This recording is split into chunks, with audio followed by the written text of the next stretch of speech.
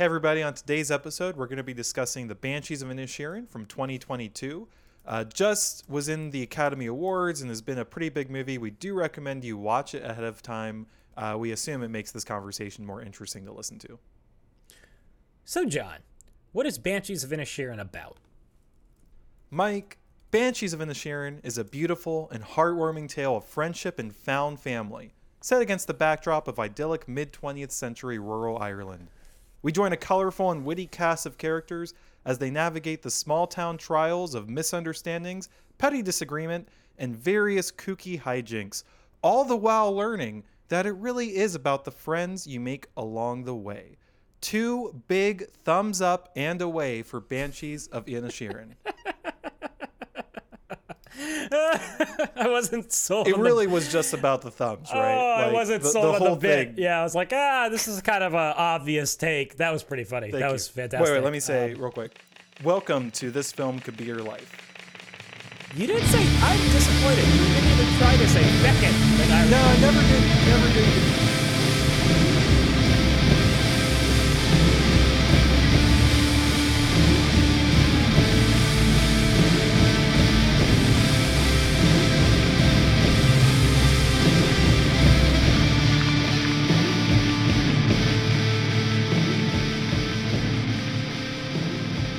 Hey everybody, welcome once again to This Film Could Be Your Life.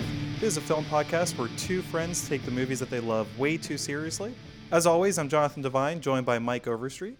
You like donkeys, John? Okay.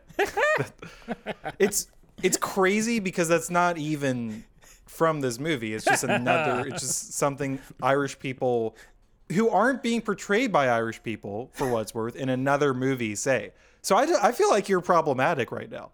Problematic. I'm just gonna say it. Okay.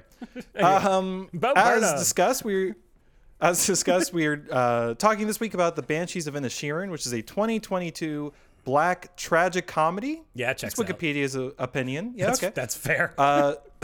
Directed, written, and produced by Martin McDonagh. Set on a remote island off the west coast of Ireland, it stars Colin Farrell and Brendan Gleeson as 2 lifelong friends who find themselves at an impasse when one abruptly ends their relationship with alarming consequences for both. Checks out. Like I said, it stars Colin Farrell, Brendan Gleeson, Kerry Condon, and Barry Keoghan. The cinematography was Ben Davis. It was edited by Mikkel Nielsen. The music was by Carter Burwell. And it came out in 2022. Was nominated for a lot of awards and got, frankly, destroyed by Everything Everywhere All at Once. So got shut out by a man in a fat suit. As happens, you know, we all have tough times in life. So sorry to Martin McDonagh. Shout out to him. This is actually the second Martin McDonagh movie we've talked about. I want to say our third or maybe even second episode, very early. Yeah. We did In Bruges, which I think at the time qualified as one of our collective favorite movies. Probably still holds up. You're still up on In Bruges? Oh, it's yeah, been a few years. Sure. 100%. I tend to agree. I actually never did see his... so in between the Martin McDonagh made 3 Billboards Outside Ebbing, Missouri. The 2017 Frances McDormand movie also did very well in the award seasons, et cetera, et cetera. Martin McDonagh at this point, I think, has... It's funny. I like actually this interesting thing that I feel like he's one of the only directors working now that I actually did get in pretty early on his stock. Yeah. Because I want to say when you got me into In Bruges, he wasn't really much of a particularly big international figure yet. That was his... No, I mean, I saw In Bruges in theaters and he was a total unknown. Now, it should be noted that he was very famous abroad in the theater scene because that's where he got his start big as a playwright. theater guy. Yeah. So, but when In Bruges came out, in terms of Hollywood and cinema, a complete unknown. Yeah. And have you, so we started by talking about our history with the movie. The movie is so recent that we both saw it in 2022. I guess Mike did see it and then had me watch it later. So we don't have too much of a long storied history with this specific movie. So Mike, I'm curious about your relationship with McDonagh. And then also, I guess, your first viewings and thoughts about this movie when you saw it last year. Yeah. So huge fan of McDonagh. Love his work. I think I think all of it, like any director, there's hit and misses. But what I love about him is the consistency is that none of them are bad. Like even Three Billboards, which is a movie that got pretty dragged for some, I think, fair and unfair reasons. Even it is still wildly entertaining. It has some thought-provoking pieces. There are problematic elements, but it's not problematic to the point where it's like Green Book and you're just like, this is garbage, right? So there's still something to recommend about it.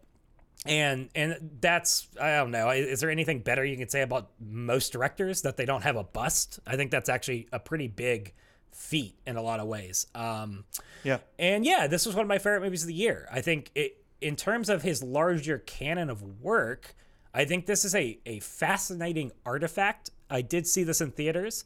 We're going to talk about how it's different in a lot of ways from some of his other movies. But what most struck me is that this movie really felt like a return to a setting that he's very comfortable with, which is obviously Ireland. Sure. And also a style of character that he's very comfortable with, which are these angry Irish men, right? And you kind of, whatever you feel about this movie, one thing that I thought was very clear is that he was very much in his element making it. Like this, I don't like saying a return to form because I don't think he hasn't made anything bad.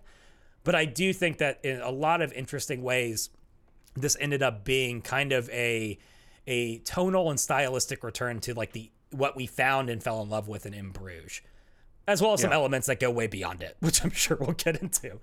But yeah, so I don't know. Also, I want to note this is also, interestingly, his most grounded movie in terms of stakes and scale. No action set pieces. I didn't think about it until you said that, but that's super true, yeah. Very small scale and very claustrophobic, obviously, but not action-packed like a lot of his movies recently have been. So, interesting flick by him. I would say, and this is characteristic of playwrights often, as much as it is grounded, it is still giving you a situation that I don't believe anyone could reasonably say that they've experienced. No. It is a very unique experience, but from a technical standpoint, it's a very contained, plausible story. And I do not want to get into a ton of this, because we got into this a lot with In Bruges. But we always have to keep in mind that as a writer and director, he is just obsessed with fables. He is obsessed with fairy tales. He is obsessed with allegory. And that's what this movie is. So, I mean, in terms of like the bare, setting, in the terms of like these concrete elements, very grounded. In terms of the ideas he's wrestling with through the situations he puts these people into, definitely more of a fable than it is something that is ever going to happen in your daily life in New York, John. I don't know. Maybe people who cut off their fingers, but most of us don't. Haven't seen that here either. No, I would say that. I think I've had maybe a similar journey with McDonagh. I think in some ways I can be a little bit. I think that the side of him that leans into metaphor and allegory, when it works, it's great. Every now and then, it feels like he tips his hand a little bit. Yeah. I think that might have been what happened with Three Billboards, depending on who you talk to. I agree with you that I don't think it would have sunk the movie, but there's an element of just like, okay, take a breath, sir. We get it. I feel like sometimes I get like that with his movies, where there's a moment where I'm like, okay, I get it. You're leaning in pretty hard here. Having said that, I think it's funny you said that he doesn't have a miss, and I agree with you. I think that what's also very important when talking about him as a creator is just how distinctive his voice is. Yeah. Like I think, if I didn't know, I guess he doesn't have a large catalog of movies, but if you showed me one of his movies and I didn't know it was him, I could probably pick it out. Just from I especially, and we're starting to touch on our first category, but especially in the context of like writing. Yes. I think he's such a strong writer, and he's has such a particular way of characterizing his characters and of giving them voice, and it's somewhere between nihilism and wittiness and ethical grayness and morality play. Like all of these things get fused into these characters and make them like fascinating. I'll say, and actually that's a good segue to my experience with this movie. As I told Mike, technically Mike had seen this movie last year, and I watched it explicitly for this podcast, sort of as a extension of what we did with the last episode. Funnily enough, after watching the movie, when I first talked to Mike about it, I told him that my initial reaction was vehement dislike. I really, really did not like this movie. That was very, very early response. Since then, thinking about it, and actually I went back, I didn't quite rewatch all of it, but I sort of rewatched most of it and kind of skimmed through some of it. I've come away with a lot more complex feelings towards it. Which in a sense I just want to preview because we're going to actually be talking about that here. But that element of it, like the style that he puts into it and his fingerprints are extremely effective and still very potent. Like he's been doing that for all of his work as far as I can tell. Yep. I'd love to see one of his plays, by the way. He's written a lot of plays. Like it was funny doing some of the research for this and realizing like, I want to say his playwright credits are like double or triple his like film credits. It's wild. Like, it's absolutely wild. Yeah, he was making like 2 or 3 a year there first. It's crazy. It's insane. Yeah. Yeah. And I feel like I would just be really fascinated in what those would look like. Yeah. So yeah. I think with that we just want to probably jump in, right, Mike? I'm ready. Yeah. All right. Let's fucking so we go. divide the podcast we divide the podcast into a few different sections. We start by just talking about why the movie works. We'll get into maybe then what holds it back, some stray thoughts, and then later on we'll have some dialogue diving into some aspect of the movie. So we already kind of talked about this a little bit, but I'd like to start, if it's okay, Mike, with just the writing side of things. Because in a sense, I think it's so strong, and it for me anyways, it was the first impression I get from the movie, right? Is everything else aside, we're going to talk about plot, pacing, cinematography, acting, all this great stuff.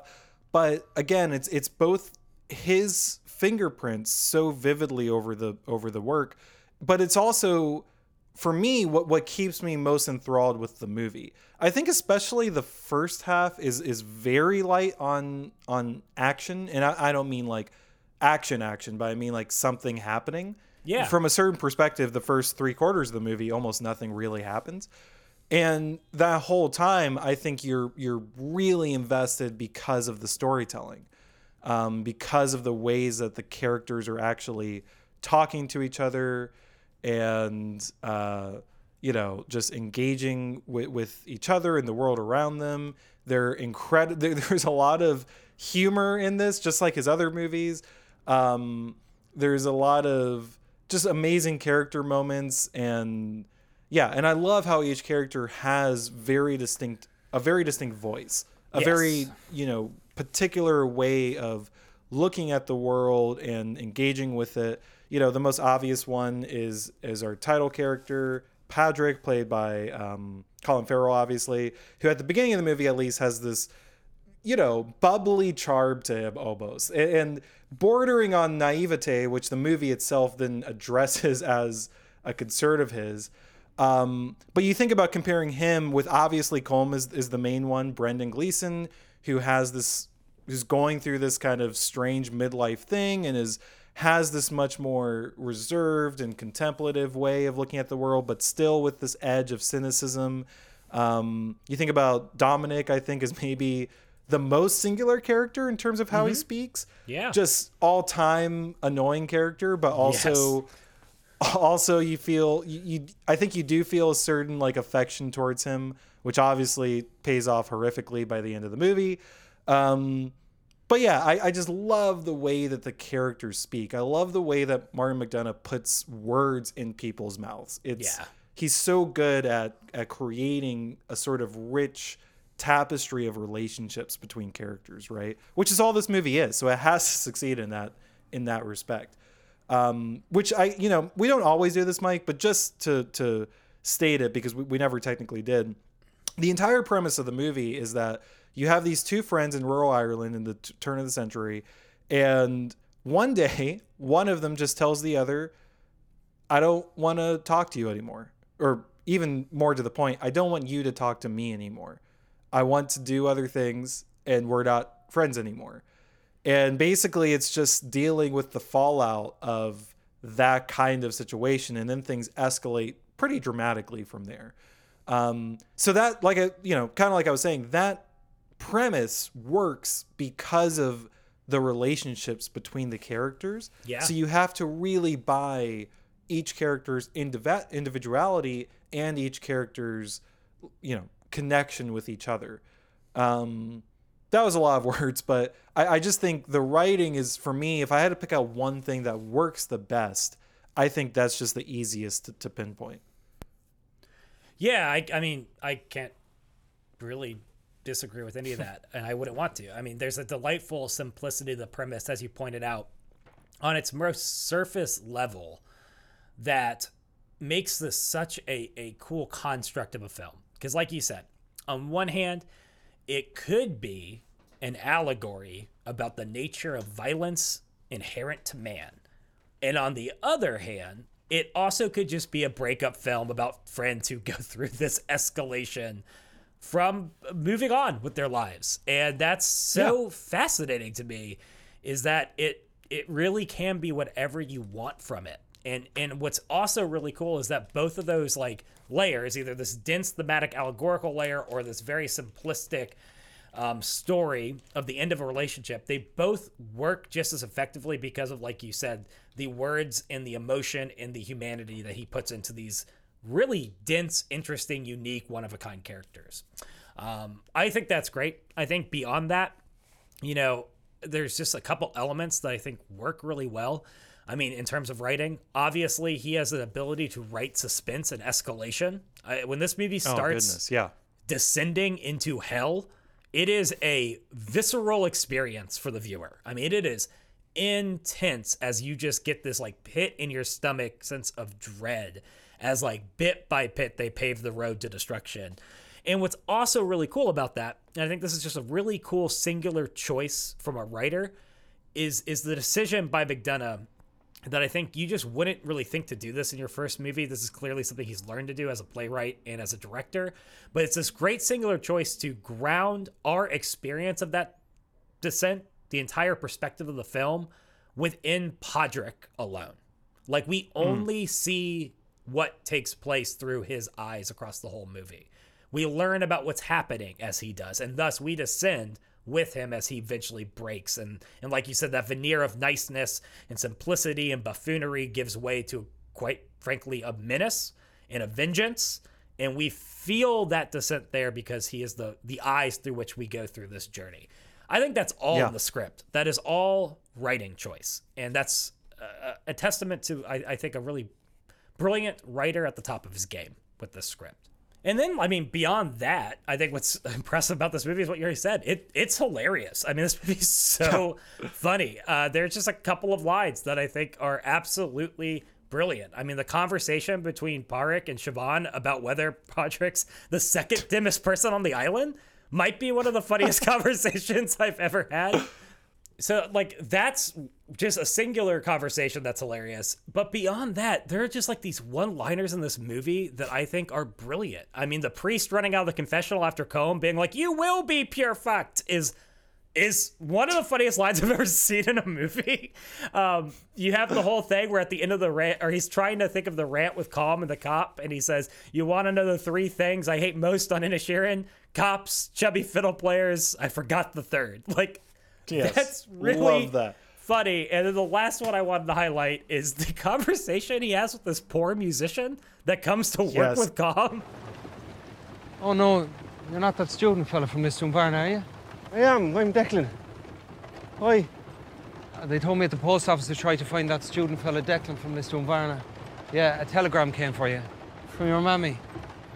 My mummy's no longer with us. Not your mammy, sorry. Say your mammy, your auntie. Yeah, your auntie. It's about your daddy. What about Daddy?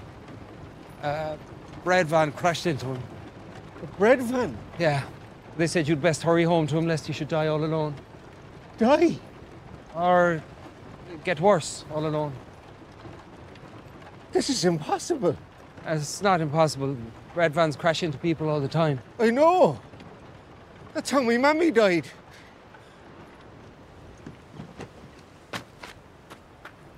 If it's the same fucking bread van, I'll kill them. Oh my god, it's incredible. Who thinks of that? It's great, and it is dark. Wonderful. It is black comedy too. I mean, it's pretty dark, but it's incredibly funny. Yeah, it's fantastic. I'm actually, Mike, I don't necessarily have anything else on the humor because it is very much a black comedy. I guess I will note in terms of like there's a lot of funniness to the movie, but I would say it also, the movie sheds that as it goes along, which actually ties into, I was gonna say this a little bit earlier, but it works here well now too. You know, you're talking about the writing and the way that the movie is this kind of slow descent. I actually was writing about the pacing of the film. I think it's extremely well paced. The sentence I have that I was very proud of this idea. It's kind of a sneaky horror movie. You know, if you think about the tone of the movie, and I think the moment I pinpointed was when, for the briefest moment, you think that Patrick and Colm kind of reconcile. Patrick goes over to Colm's house. They have a nice little moment.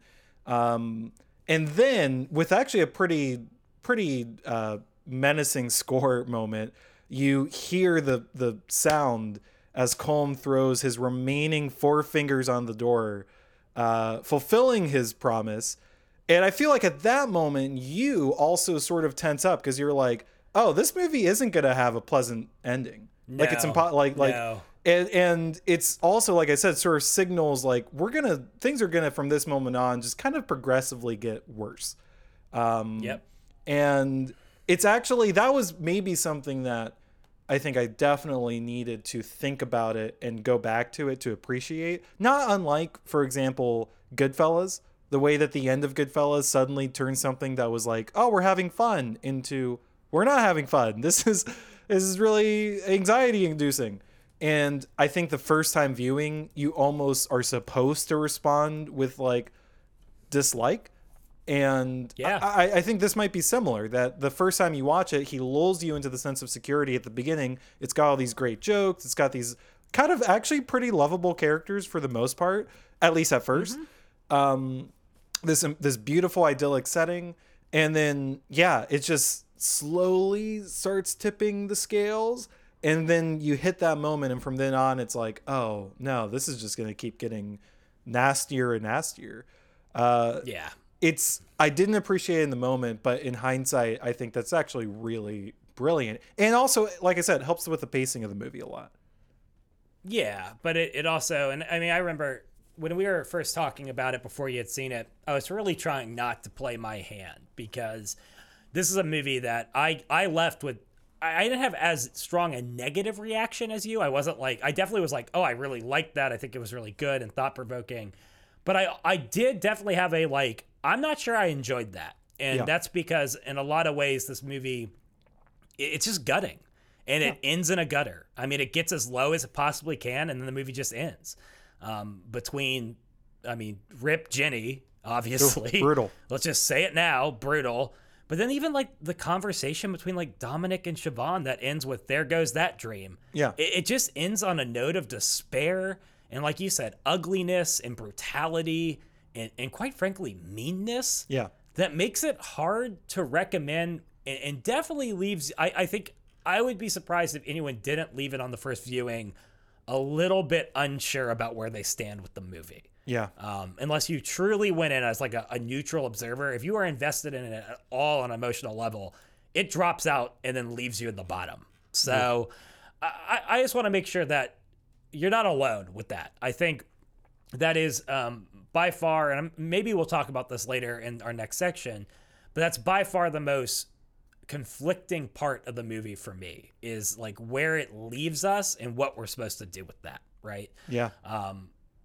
Because that first experience, man, I mean, good gravy. It is just a gut punch, and then it's like, okay, thanks for coming to the movies. That's it. Which, you're right, once you can take a step back from it, is more admirable than it is enjoyable, but it is certainly admirable. Yeah, I think it's so gutting, but it's so effective, right? And for me anyways, it took a little while to recognize how effective it was. But yeah, and there's so much that has to go right too. I also think, it's funny. You said that a lot of that, or you said that so much of that is the writing, but it is the filmmaking too. And it is like, yeah, I think about the shot of Padraig when he's in bed and the narration or the voiceover is the letter he's written to his sister, where he's telling her that everything is fine and he doesn't want to move to the mainland. And as he's saying that in the letter, and he even, I think, says, like, Jenny misses you, we see him in bed alone. Jenny's dead, looking the saddest I've ever looked at anyone look my entire life. And it's just awful. It's just the worst feeling I've ever had in a movie. Maybe not ever, but yeah, it's so heavy. Well, and that's what's so compelling about the film on a visual sense. And maybe this is a good transition to another topic. Yeah. Because I think what strikes me about this movie, and really struck me, I'm grateful I got to see it in theaters, is that this is far and away the most beautiful movie McDonagh's made. He has really cool shots, like in Bruges. I think of like the bell tower, or the scene where he's walking, where Gleason's walking through the playground to shoot Farrell's character, and his cloak's flapping around the gun. But like, what McDonagh's always been more interested than those shots, and I think you can tell in a lot of his movies, is the dialogue. Yeah. And this is really the first movie that I've seen of his that is just like beautiful. And the opening 30 minutes to 45 minutes of this film is like a travel brochure. You are like, oh my God, Ireland is amazing. This is the most beautiful place on earth. I would live in this village for the rest of my life.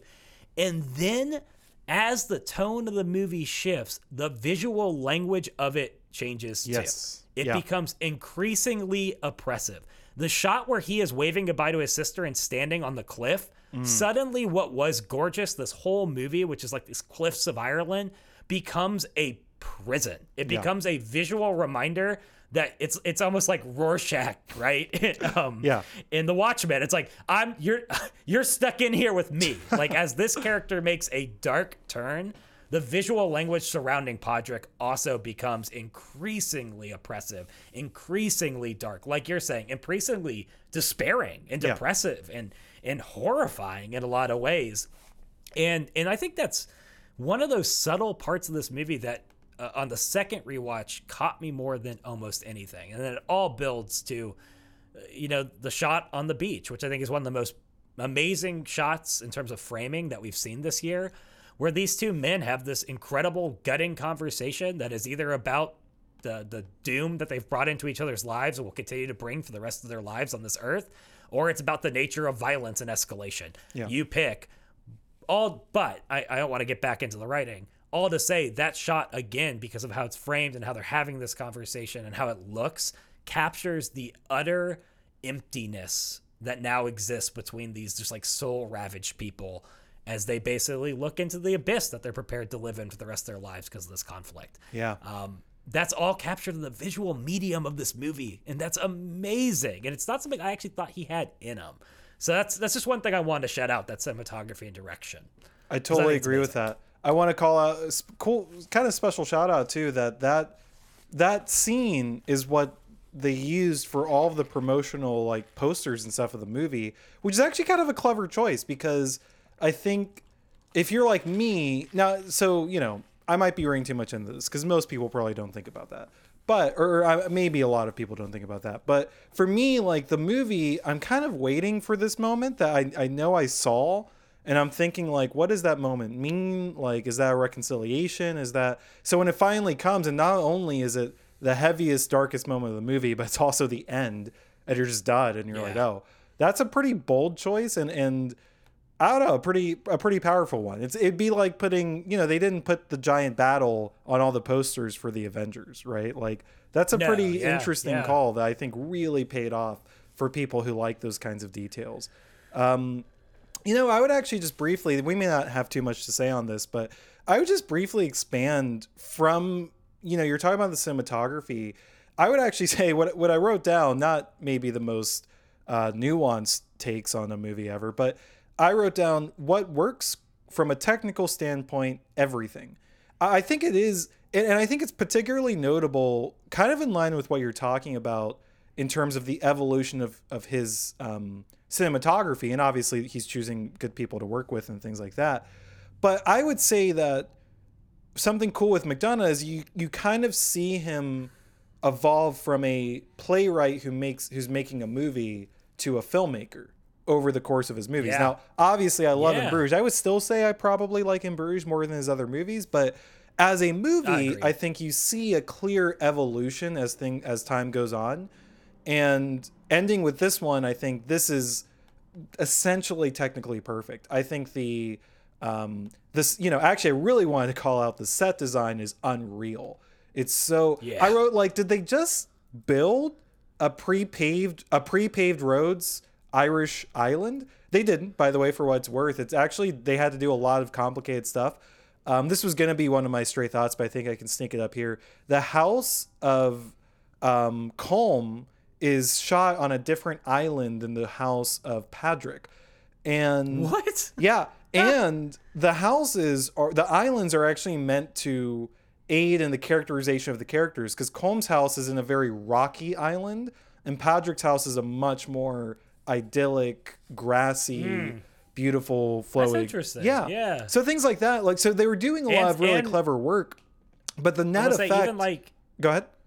well, I was like, even the idea that like Padraig's house is like, it's like in a cramped area, like he's in community, and Colm is off in this secluded kind of pocket.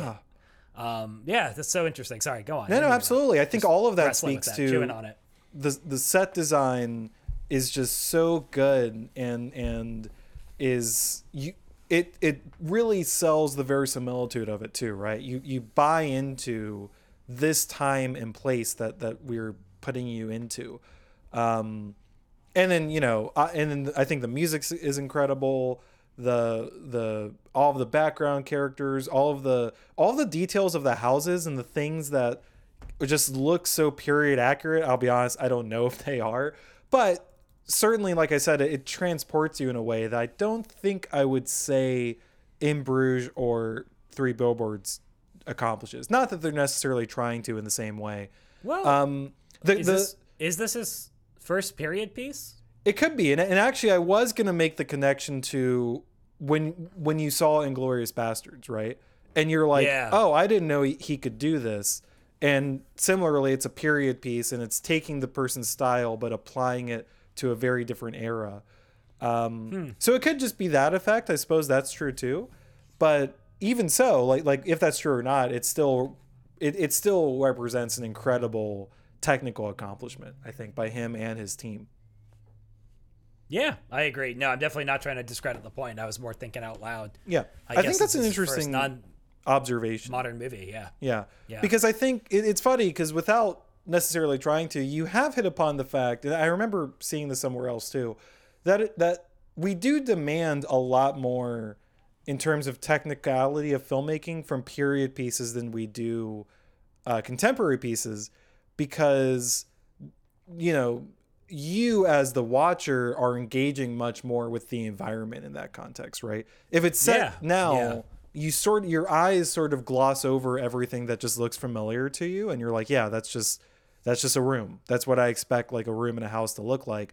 But when it's a period piece, you can't help but wander around like, oh, look at their sink. That's like, I guess that's probably what they have to do, because they have to walk in water. Oh, look at that. That's kind of interesting. How, you're prying through everything. You're probing everything. Again, even like the total absence of paved roads or any mechanical vehicle except like boats, right? All of that, I think, just so aids the space that you enter into.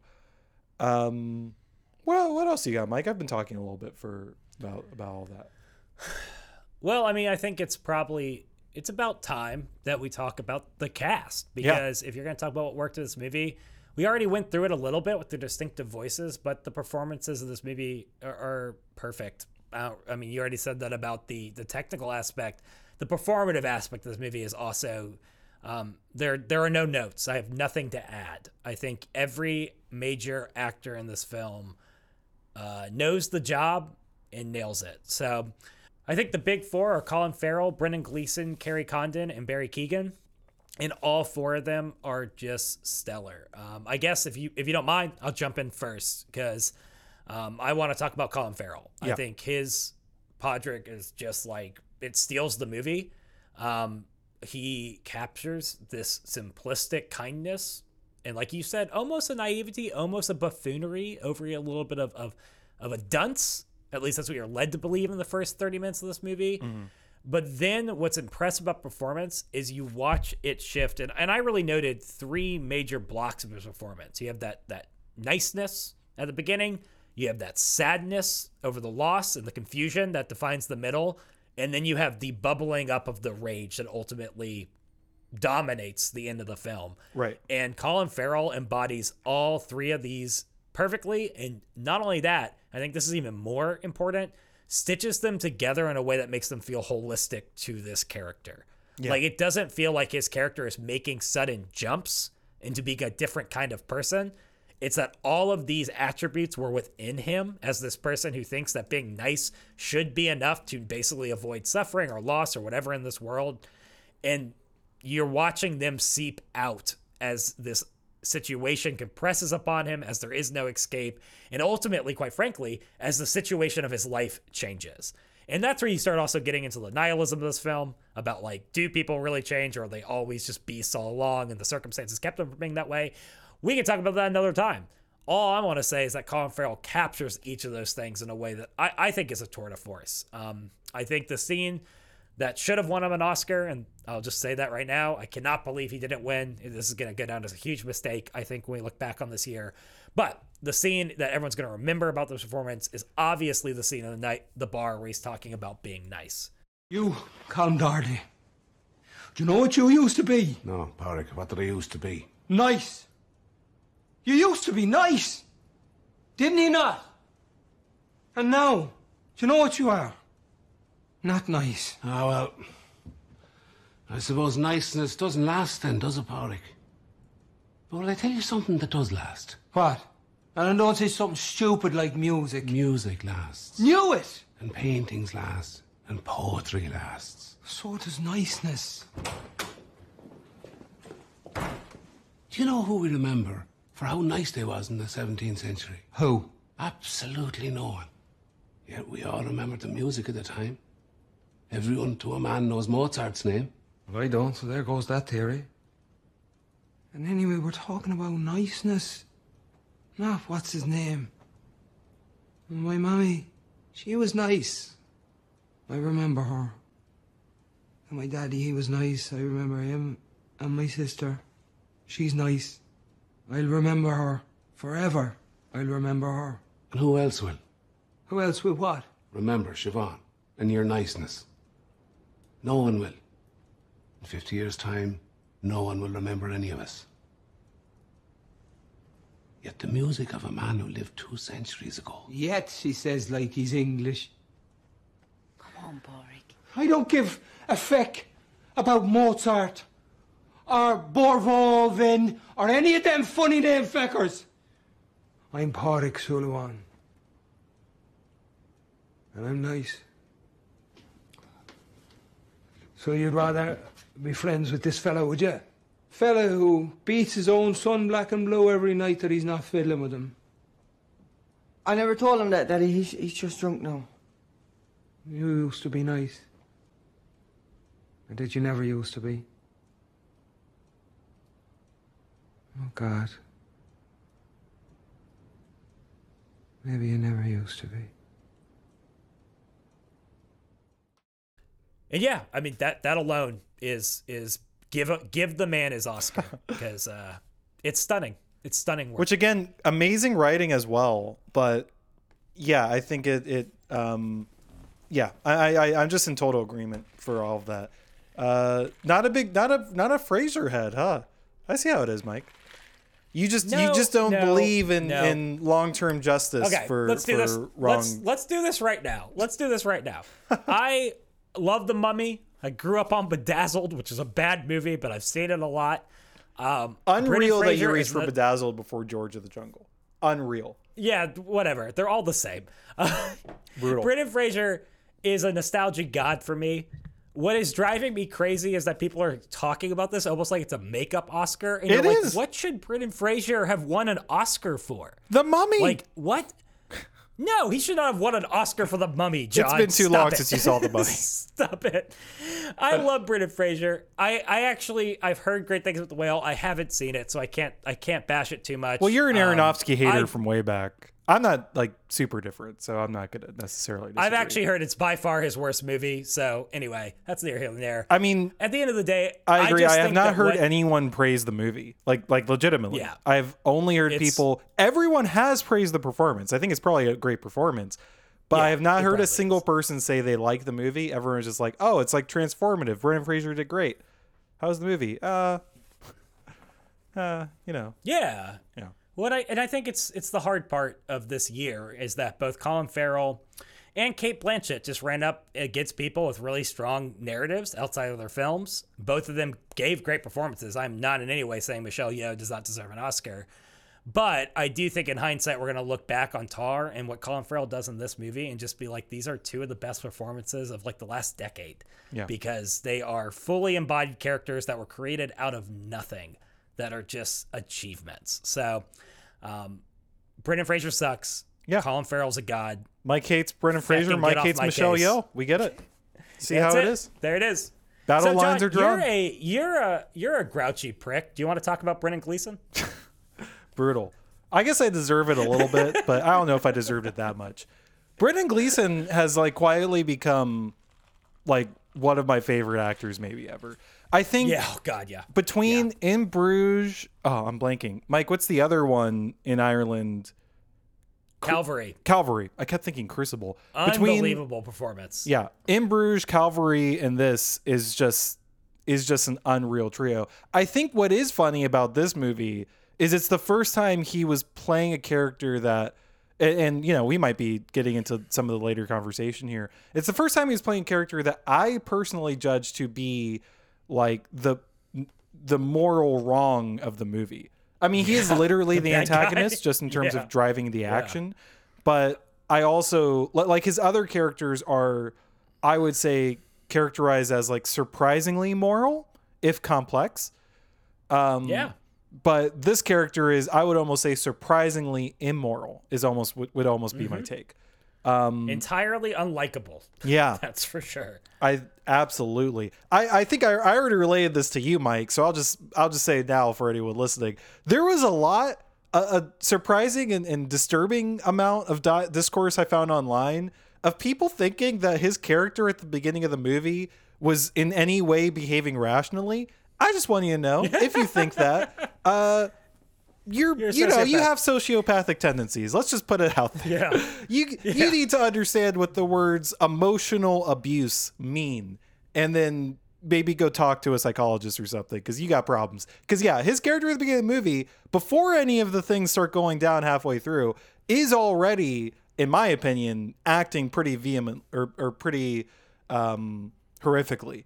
And it is a very interesting turn for him. I actually think in some ways his arc is the one I've thought about more than Patrick's, just because it's a lot subtler. I think that Patrick's, first of all, he's the point of view character, so we're more in tune with him.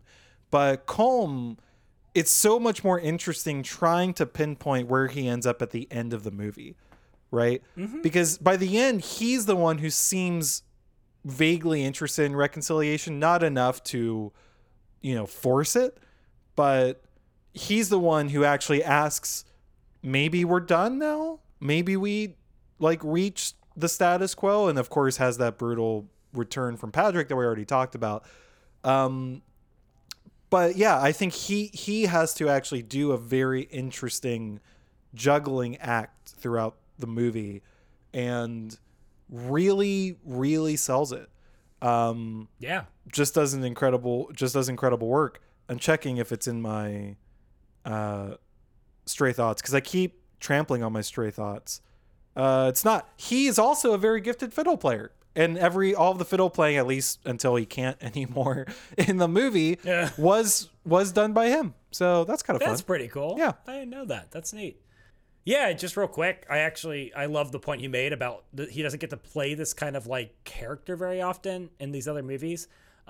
Really interesting thing that I think got pointed out on the Big Picture podcast, so shout out to them.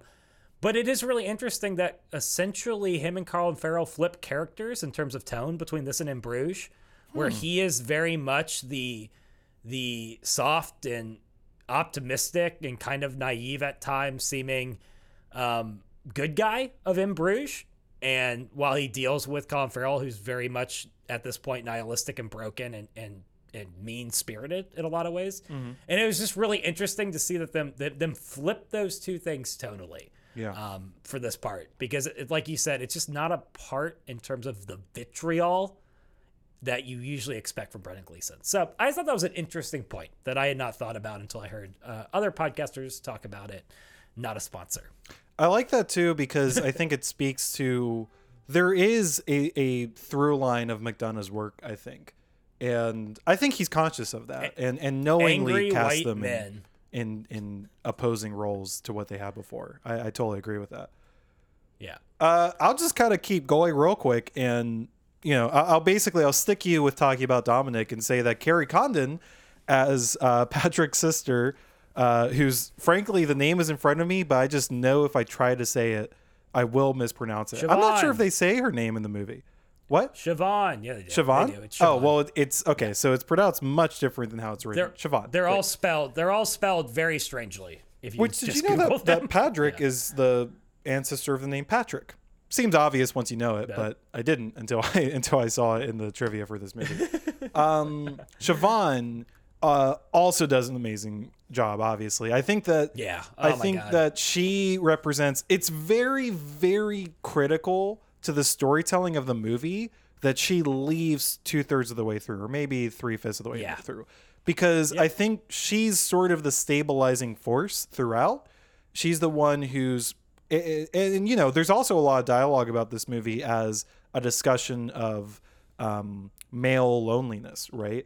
And I think that is, her character is why that really lands, because for the first half of the movie, she is doing so much work within the context of the relationships of all the men around her, right? She's the one who has to go and try to reconcile them together. When that's not really successful, she's the one helping Patrick feel better. She's the one who yells at Colm. She's the one even who is sort of willing to put up Dominic, even though he kind of messes that up. And even is the one in whom Dominic finds a hope of like, oh, maybe something amazing and beautiful will happen in my life. And it's like, nah, buddy, it's not.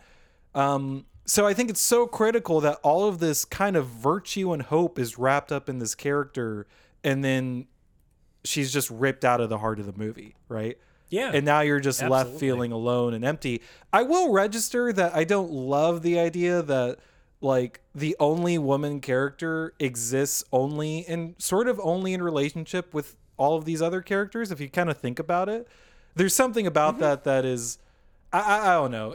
I think about like In Bruges is similar, right? Where it's like, not a very strong female character arc. Yeah, he tends to, and Three Billboards is the exception because obviously Frances McDormand. But I think for those two movies, In Bruges and this one, not to say they're not strong characters as female characters, but it's interesting how, in the context of the story, they exist mostly for the sake of their relationship with the main characters. And in this movie, she exists mostly for the purpose of then being taken out and leaving our main characters with nothing.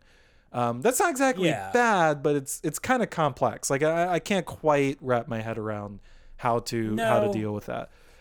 That's a little bit of an aside. She's amazing as an actor, though. We should have just limited it to that. So yeah, she does an incredible work with that. Yeah, and I think this is something we butt up against with In Bruges too, and we'll butt up against it, I'm sure, every time we see a McDonagh movie, but as an allegory that happens, right? She conveys an idea more than sometimes she is a person or a fully realized human being. And like you said, as an allegorical figure, she is kind of she's the straight man of the film, or the straight woman in the film, in terms of like she's the sane one watching the insanity. Right. But she's also this allegorical kind of figure for like intelligence fleeing this island. Yeah. And I'm sure you could even read a thing of like, for a woman to follow her dreams, she has to get away from men. I mean, that's even like part of it too. I also really Or at least appreciated these deeply lonely men. Yeah. So yeah. So, I also yeah, really agree with you entirely. appreciated. I read somewhere like if you really think about it, she left the island to go to an active war zone. And Yeah, like there's something really telling about that. Kind of in hilarious. line of what you were saying earlier too, of like there's almost this sense over the course of the movie of like the real horror is here, not necessarily there. Yeah. Put a pin in that. Let's finish the performances. I want to get back to that exact thought in a moment. But first, let's knock out the last person, which is Barry Keoghan as Dominic. I actually don't have a ton to say here, other than this was like a stealthy best supporting actor performance. I agree. Did Probably, he? like, a He didn't get deserving one. nominated, did he? He did. Him and Gleason Good. both did. I was They gonna say didn't he stand a should chance have, yeah. against Kiwi Kwan. That was over. He was always gonna. Immediately. Yeah, I mean, he was always gonna. Yeah. I'm not even but this- unhappy with that, but I mean, yeah, obviously, I No. think he did amazing. He's Bummer for Keoghan. That's the end of the day. He's just so interesting. This is one of the characters that watching this movie twice, I changed on the most. Yeah. First time I saw this movie, he is just unsettling, and I just don't like him. Yeah. And that was like my first reaction was like, well, that's a weirdo. And you kind of pick up that he's the dunce. You get all that. But I think the second time through, his mannerisms are so distinct, and there's an innocence to him, and he captures the way that this island is like infecting him. Like he's the innocent blank slate that's absorbing all the toxicity around him. Yeah. That's like trapped in this place in which this environment in which he's growing up. And I just think he does a great job of capturing that. I mean, he is like such a gifted young performer in terms of his physicality, in terms of his tonal work, in terms of the way that he just delivers lines. I don't know if there's I can't really think of a like under 30, which I'm assuming he is, actor who can kind of do the breadth of that kind of stuff as well as he does. Yeah. He really feels like the next Colin Farrell. He's like destined for McDonagh work for the next 20 years of his career because of just how well he delivers this script. Just a really fascinating performance. I'm not sure if you have many thoughts. I don't. It's funny. I was gonna say virtually the same thing. I think it's designed this way that when you watch the movie, I feel like I even did it within one viewing because spoilers. Hopefully, I mean we've been spoiling the whole movie already. So like when he dies, I think. Well, actually earlier than that, when the film, which it never quite confirms, but when the film hints at the nature of the abuse that he suffers at his dad. And then obviously when he dies at the end, in both cases, and then thirdly, when he has that unbelievably gutting, it starts out so awkward and cringy when he's, I guess proposing, maybe not proposing Kind of, marriage yeah. exactly, but proposing something to Podrick's sister. But then even within that, when he has that line, what was it again, Mike? That the dream line? I there goes that dream. Yeah. Which is just like in that moment while watching the movie, I was just like, oh wait, I feel really sad for this character. And obviously things just get worse. I think it's within the movie, they really force you to reassess him and to reassess your gut instinct about him and your reaction to him. Because you're right. I think he's meant to mostly represent what this context does to naivety, to innocence, and it's brutal. He did an incredible job. I also wanted to know, Mike, all the other actors do an amazing work. Those actors also are all Irish, which is actually really cool. I think if you're gonna make a movie like this, I think that's the right way to do it. I was about to say essentially all of this movie is made by Irish, but that is actually a surprisingly controversial statement, so we may just need to steer clear of it.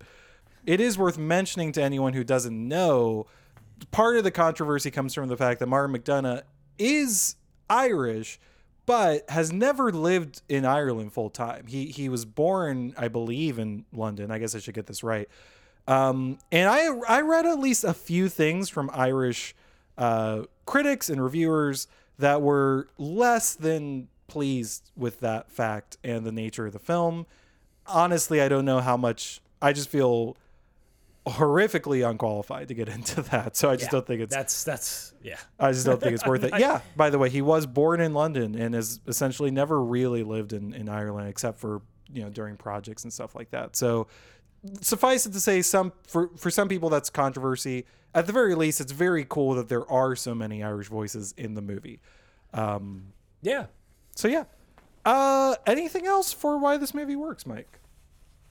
Yeah, actually, one last one, and that is I want to shout out something that I thought this movie did really well, and that I really actually thought a number of movies that came out this year did really well, including Tar also comes to mind, which is that this year there were a number of films that were really willing to be unclear. And I think this movie, as McDonagh often does, has some moments that are too clear, like it's a little too on the nose.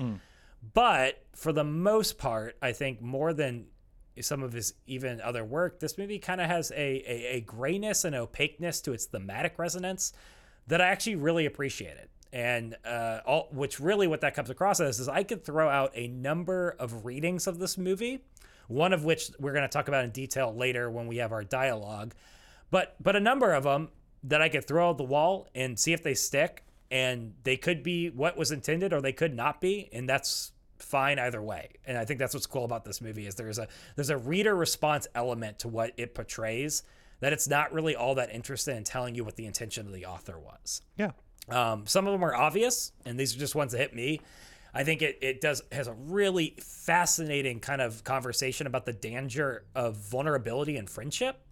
When Dominic says to Podrick, it didn't look like bad news. It looked like the weight of had been lifted off his shoulders tonight, about how Colm is feeling after he breaks up with him. That's like everyone's nightmare. I don't know about you, but if you've ever been in a friendship, there's just this nature of friendship that is, we put ourselves at risk of someone being happier once we're out of their lives and just the devastation of that. And I think this movie really wrestles with that and depicts that in ways that I haven't seen in any movies. Not to mention the danger of change. I mean, I think a critical part of this movie is that Podrick doesn't change and Colm does. And that's it. Yeah. And that's the death of their friendship in a lot of ways. I think one I was hitting at earlier, another theme of this movie that I really appreciated is just the hidden rage that bubbles underneath quote unquote nice places. And this really hit hard for me as someone from the South. We talked about this a little bit with Bernie, but there's this this great dichotomy that we've already touched on of this beautiful place that the most intelligent person, as you pointed out, would rather run into a war zone to escape from. Yeah. Whatever looks like paradise on its nice surface is actually hell for anyone with a modicum of sanity in this movie. Yeah. And then, of course, I think the film does a great job of just really encapsulating the spiral of violence and retaliation and escalation and devastation. And just this entire idea of Colm removing his own fingers from his fiddle hand in order to humiliate Podrick, in order to taunt him, to basically destroy him by destroying himself. I just think that is a wonderful, thematic image at the center of this movie that I have been chewing on ever since. So I'm not sure if there's anything thematically from what I said or something else you picked up from the movie, but this is just one of those rich movies that I feel like I could watch a dozen times and come away with an entirely different reading of every single time I do. Yeah. I think that you've located what I would even go so far as to say McDonagh's greatest single strength, right? Is that he's created something, and this is, I mean, truthfully, this is what allegory and morality play and all of these words we throw around, these literary genres and devices, this is what they look like at their highest form, which is that you can take the movie at total face value, but you also are being invited to, I actually would be shocked if anyone did, because I do have a note in a few minutes for what doesn't work, that some cases I think it's a little ham-fisted about it, but theoretically you could take the movie at face value, but it's also begging you to try to start applying these ideas in different scales and in different ways. Because like you said, it's playing with all of these themes that invoke much more powerful sort of settings and much more relevant to us, I guess is what I would say, sort of situations. It just is it's so easy to think about and to dwell on, right? And to to locate interesting truths or observations about human nature in it. Which sounds a little pretentious as I say it, but it's true. I don't know. I think it's that's the strength of his writing. And it stokes a conversation, if nothing else, right? Yeah, absolutely.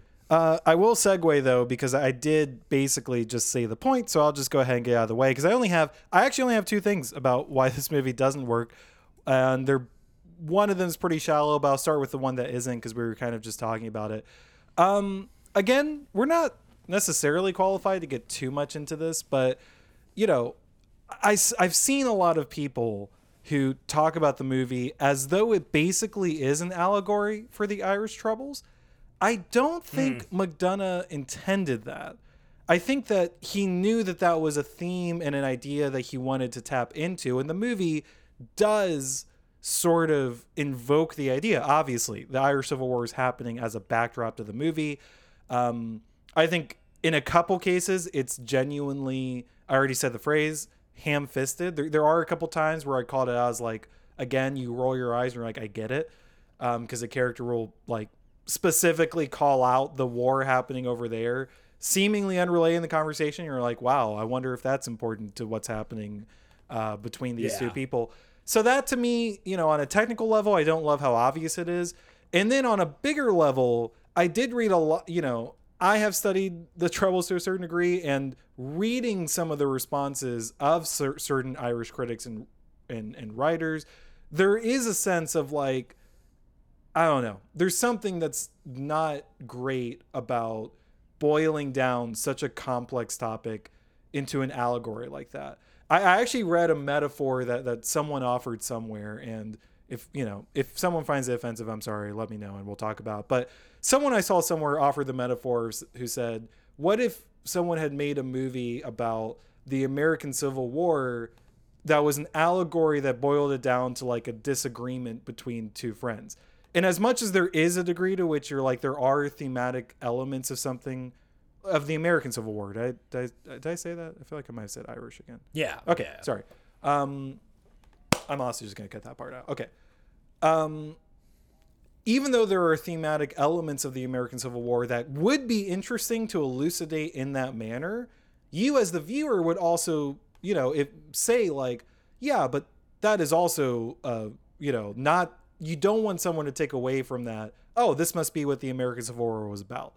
And in a similar way, I think I read enough voices from Irish writers who said they hated the idea that someone would walk away and think that this movie had taught them something about Ireland or about the Irish Troubles. So I think that is just worth putting out there. Again, I don't know how much we can actually dissect it, but it's a valuable voice, I think, when you're considering a movie like this. No, so I think I'm not going to try to dissect it at all. Like you said, I don't know. Yeah. I'm not super interested in like legislating what stories McDonagh can and can't tell. I will say what is interesting is that this in a lot of ways is the other side of the coin for something we praised him for, which was making this movie more grounded in a time and a place. That's a good point. Because I do think you're right.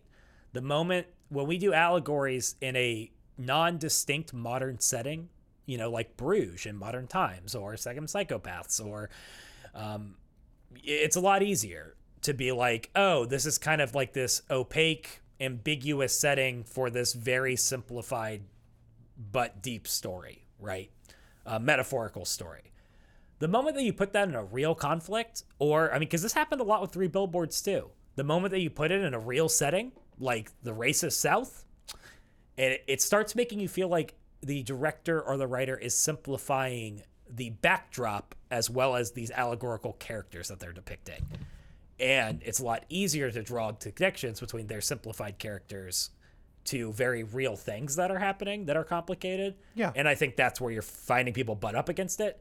So I do wonder if that is like, for as much as we praise him for grounding his allegory this time around, if there is an inherent danger to that is being touched on in those criticisms. And I'm not in any way saying those criticisms aren't valid. To be clear, I'm saying that might be an interesting side effect of something that we like on one sense, but that it has a strong negative side in another one. Yeah.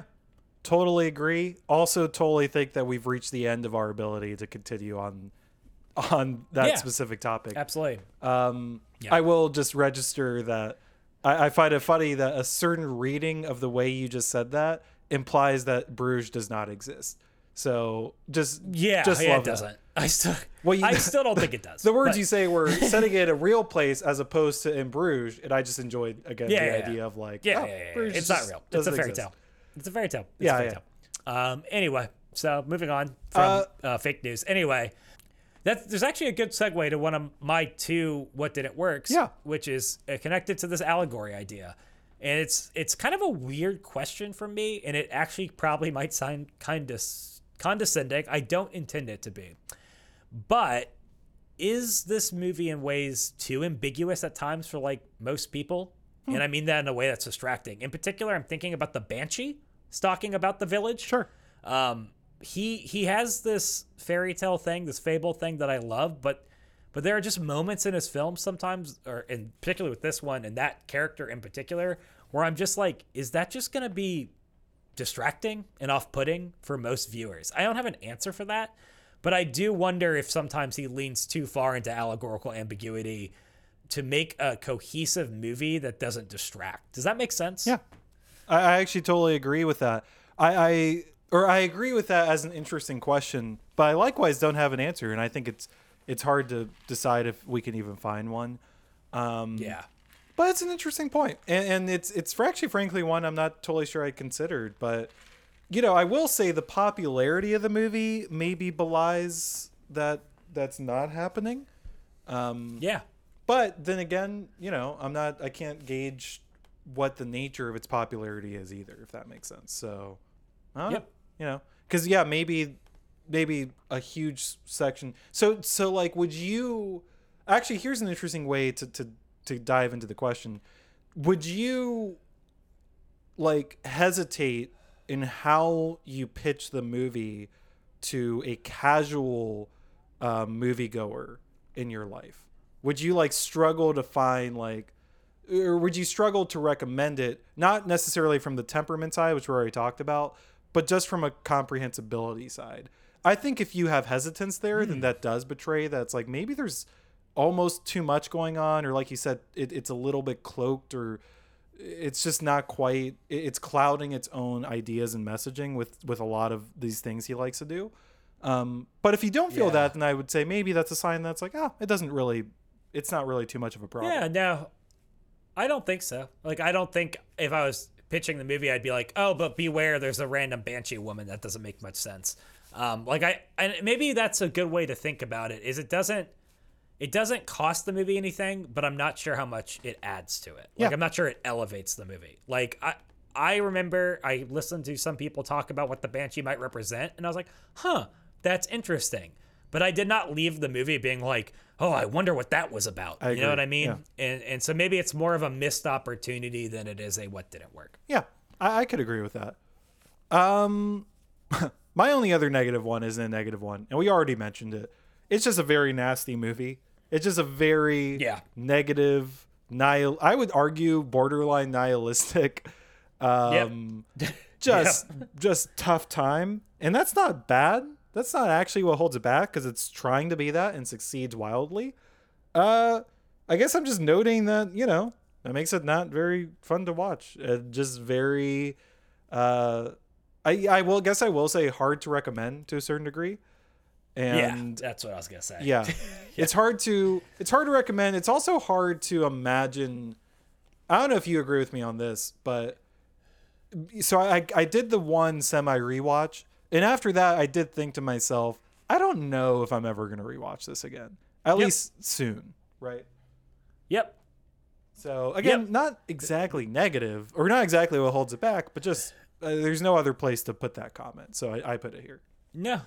I put, this is going to be my least watched of his movies outside of Billboards. I mean, I've never wanted to see 3 Billboards again, so it's not the least. And that is because it is at its core mean-spirited. Yeah. And, when I recommend In Bruges to people, there's a way, and this is going to sound really, really dark. I think I know what you're going to say. But I'm like, it's a great movie. It's hilarious. There is a child murder in it, but apart from that scene, Wow. it's a really rewatchable movie, right? Yeah.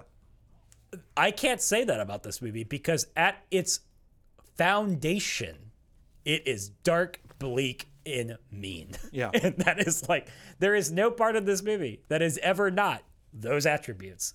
So in a sense, that in and of itself makes it hard to recommend, because it's like, if you're not in for just the darkness of the human condition, it's not for you. And that's also going to make it pretty unrewatchable, I would imagine, going forward. Can you imagine what kind of unsophisticated people aren't just always ready to sign up for the darkness of the human condition? I mean, you know me.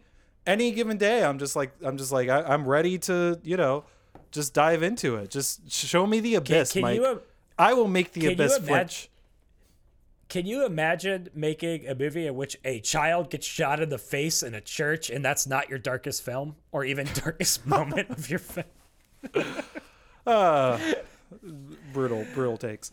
Anything else, Mike, for what holds this movie back? No.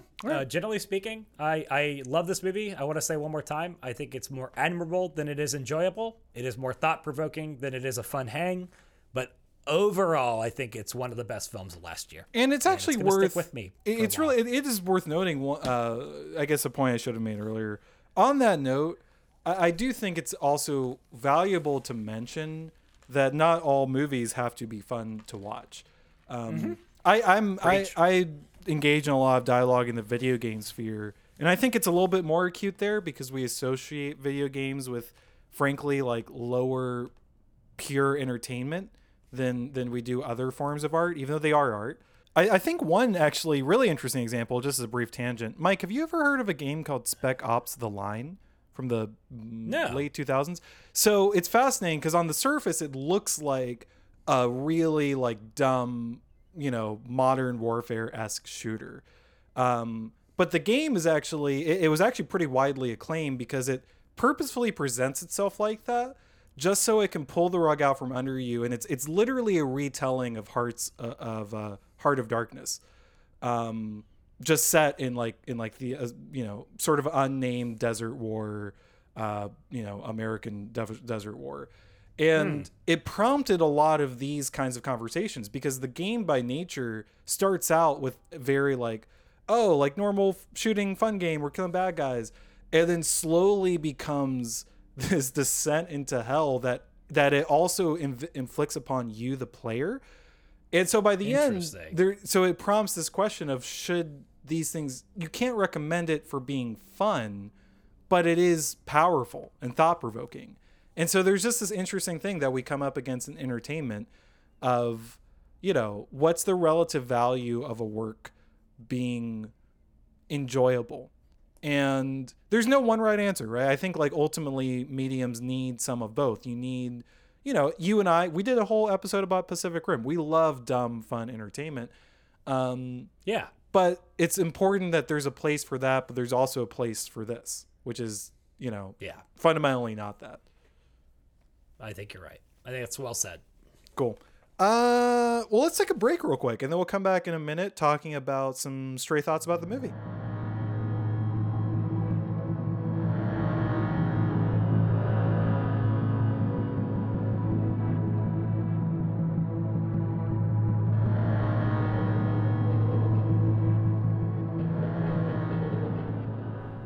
Hey guys, welcome back. In this part of the podcast, Mike and I have each collected some stray thoughts. We generally just trade back and forth, trivia about the movie, things we noticed, whatever it happens to be. Mike, I'm going to go first because I'm the one talking. Better performance, Colin Farrell in this movie or Colin Farrell as Penguin in The Batman? You got to think about it though, right? Come on, meet me here. You did not know. The first time you saw the Penguin in the Batman, you did not know that was Colin Farrell. I'll give him that. He's got a lot of makeup on, that's for sure. A lot of makeup. And we all know that the more makeup means the better performance. That's just a fact. I mean, that is what the Oscars seem to think. Anyway, I'll stop being mean to Brendan Fraser. Jesus Christ. Yeah, I really wish that at some point in this movie he was just like, I'm walking here, and just I don't know. That's my Big One impersonation. This movie, John, I do love him in the Big One. I do love it. I mean, that's great. You do. I know it. And you like that movie because it supports billionaires, and you're yeah. We should do that Yeah. sometime. And by that, I mean just the ending, because I don't want to rewatch that movie again. I was just thinking the exact same thing. I was like, no, I'm not going to rewatch that whole movie. Nope. I'm good. Oh man. Okay, John, it's that time of the year. Worst hang. This is a tough one. I actually think this is one of the I'm hardest so ones glad we've you done. did it because I didn't write it, and I wanted to make sure we did it. I think this might be one of the hardest ones. Is Colm or Llewyn Davis worst hang? Now, there's a very important question here. Am I hanging with Colm as Podrick or just like me? Because Colm doesn't seem like a dick to anyone else. Like he's let's make it interesting, John. Let's make it interesting. yeah. You are yourself, but he's treating you like you're Podrick. Actually, it's funny because in a way, doesn't that make it easier? Because like worse hang, like he's not trying to do. He's explicitly like, "Hey, we're good. Just don't talk to me." Yeah. And like, is that actually worse than someone who's gonna be around you and just drag you down into the pits of despair and like, you know, bleakness and nihilism and just ugliness? Yeah. I'm gonna say no. I'm gonna say we got to give this one to Colm. I just don't think there's another option here. As in, you think he's the worst hang? Oh, excuse me. I would rather hang with Colm. Oh, okay, good. You were Oh, my horrified for God. a moment there. I think it makes it really easy because it's also kind of like, who would you like to make music with? And you're like, well, if I make music with Llewyn Davis, he's gonna bang my wife, so I probably shouldn't do that. Yeah, Probably not what you want. got there. Colm seems great. Loves his musician friends. Actually, he's sitting there having a grand old time with them every time we see him in the bar. That's the truth. Hey, I think we got another one in the belt. Good. We got it. We did it. Sorry, Tyler. I gotta say, this is the most important work we do on this podcast. Yeah. Continuing to litigate this question. Constant relitigation. Yeah, that's really important. I'm going to sprinkle in some trivia throughout my stray thoughts because there was actually a lot of fun things I read about this movie. Jenny, the miniature donkey that portrays Colin Farrell's pet, first of all, was also named Jenny, which they actually do a lot with animals because it just helps them respond to cues. Had not been in a movie before, was not a trained animal actor, and quote unquote, seemed to detest the experience.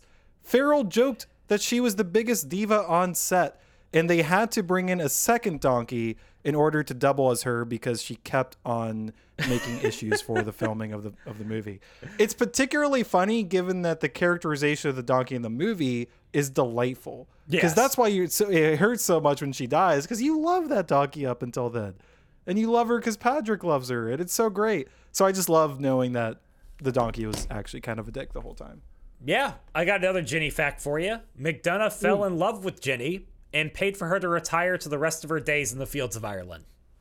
Oh, Which might be that's a great story. a euphemism for they killed her, but I'm going to choose to believe that she is living happily somewhere else. I don't think the liberalism of the Hollywood machine would allow for that. It would be like a scandal. Like if it was true that she was actually murdered, I think there would be rioting, at least in Hollywood. This is just a small one. It takes two to tango is an anachronism in this movie. The tango existed, but that phrase doesn't really come up until the 50s, which is 10 to 20 years after the movie. So, just an interesting little thing. Well, it's a shit movie now. Anyway. Yeah. So what we're saying is the writing is terrible. Yeah. He didn't do his some research. McDonagh. Yeah. It's free. You know what? I'm disappointed, frankly. I will never forget this line. It's in the confession with Colm, and the priest says, "Do you think God gives a damn about miniature donkeys, Colm?" And he says, "I fear he doesn't, and I fear that's where it's all gone wrong." I'm so mad right now because my next one was going to be, Mike, can you confirm, does God care about miniature donkeys dying? Yes, he does. From your elevated position of seminary degrees and whatever, Is that an accurate assessment? Yeah. We're joking, but I do want to know it is an amazing line. I've been is. thinking about it constantly. Unbelievable. Yeah, I think it's in a lot of ways the summarizing principle of the movie, but also just a great line. And yes, God does care about miniature donkeys, but not full-size donkeys. Those are from the devil. We're okay with that. I mean, I'm okay with that. Yeah, I can live with that world. Yeah, man. Great line. And yeah, good call out. Good to know. Good to know about miniature donkeys. Dogs and cats? God's in on? Oh, no, those are soulless beasts. Cool. Love that we got there. Okay. Made to be consumed. So, Jesus. Barry Keoghan and Colin Farrell, so Dominic and Patrick, obviously, lived in the same apartment while they were shooting the film in Ireland. Keoghan admits that he drove Farrell crazy by leaving messes and eating Farrell's favorite cereal. That's an actual quote. Farrell... Colin Farrell said, favorite cereal is the greatest detail I've ever gotten in my entire life. Colin Farrell said the experience was quote unquote like living in an episode of The Real World. So that's wonderful. I like to imagine some of that came out on screen. I don't know, but I like to imagine. I will say the whole cast seemed like they're having a lot of fun making this movie. And I actually have heard that McDonagh runs a really loose, like ship. Like he's not a director who's like, I need to traumatize my actors to get a performance. See David Fincher. He's not the James Cameron of So I've actually heard drama. he's kind of fun to work with. So I would not be surprised that tone came to the set as well. I'd be interested if some of that comes from theater experience too. Yeah. Because a theater is like, you have to build up a lot of camaraderie because there's such a, the physical component is so demanding. So I wonder if that aids him there, I don't know. He's good at building community.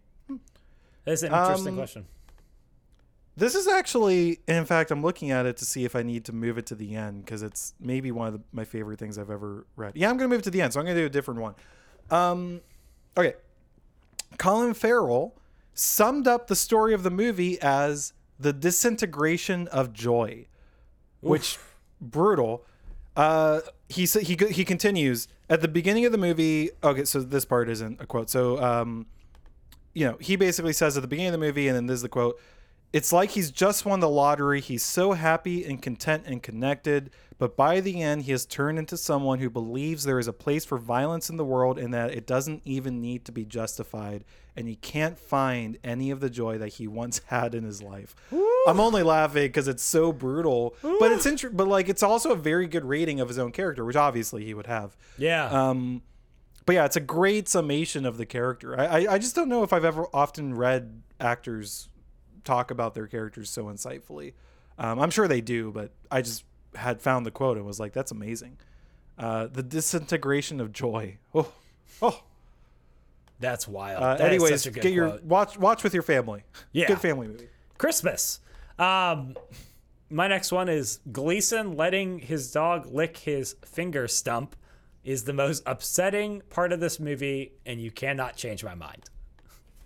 Now, I need you to give some extra context because is it upsetting to you from a hygienic, like you're saying, like hygienics perspective, from the dog's health, from Gleason's health, from just the visual metaphor, like, because to me it's just it's so upsetting in so many ways, but I just want to zero in on what is particularly tripping your wire here. Well, the answer to that question from my perspective would be yes.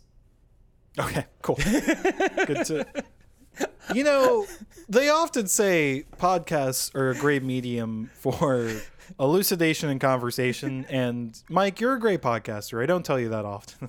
Oh, thank you, bud. I mean, all the above, John. Option D, just all of it. It's just, I don't know why you need me to expand on this, John. I'm actually more alarmed about your character over you wanting to know why this is upsetting to me than anything else you've ever said to me in my entire life. So. You know what? It's because I don't know if you care more about the dog or about Colm. Because I would say it's more upsetting to me because I think like that can't be good for that dog. Yeah, that just can't be. That poor girl can't handle that.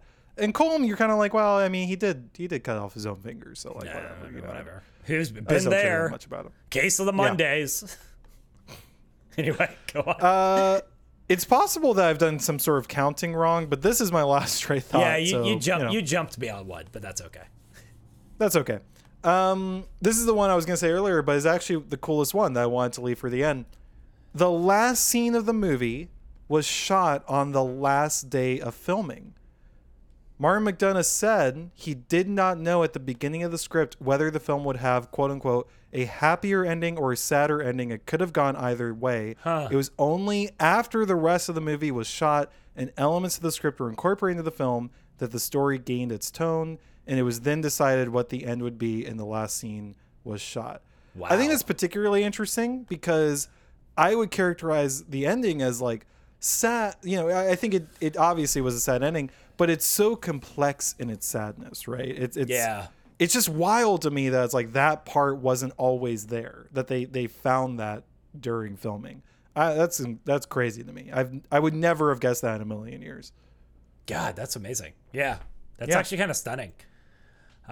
It's a little bit, I don't know if this is quite accurate, but I think a little bit about, you and I reference, and I've been rewatching it recently, but you and I often reference Breaking Bad and the way that the writing style of the show famously was that they didn't actually plan ahead that much. They would for like a season or for like several episodes, but they wanted to be able to go back to what they had been doing and create themes out of it, right? Yeah. Rather than trying to plan everything ahead of time. And in a way, it makes me think of that, right? Because it was almost like you couldn't have thought of that good of an ending just sitting in a room writing. You had to live the experience of the movie a little bit to understand where the characters were going to end up. So I just think it's really cool. That is amazing. No, I think that's great. Yeah. Man, that's really cool. Well, so I got two more now.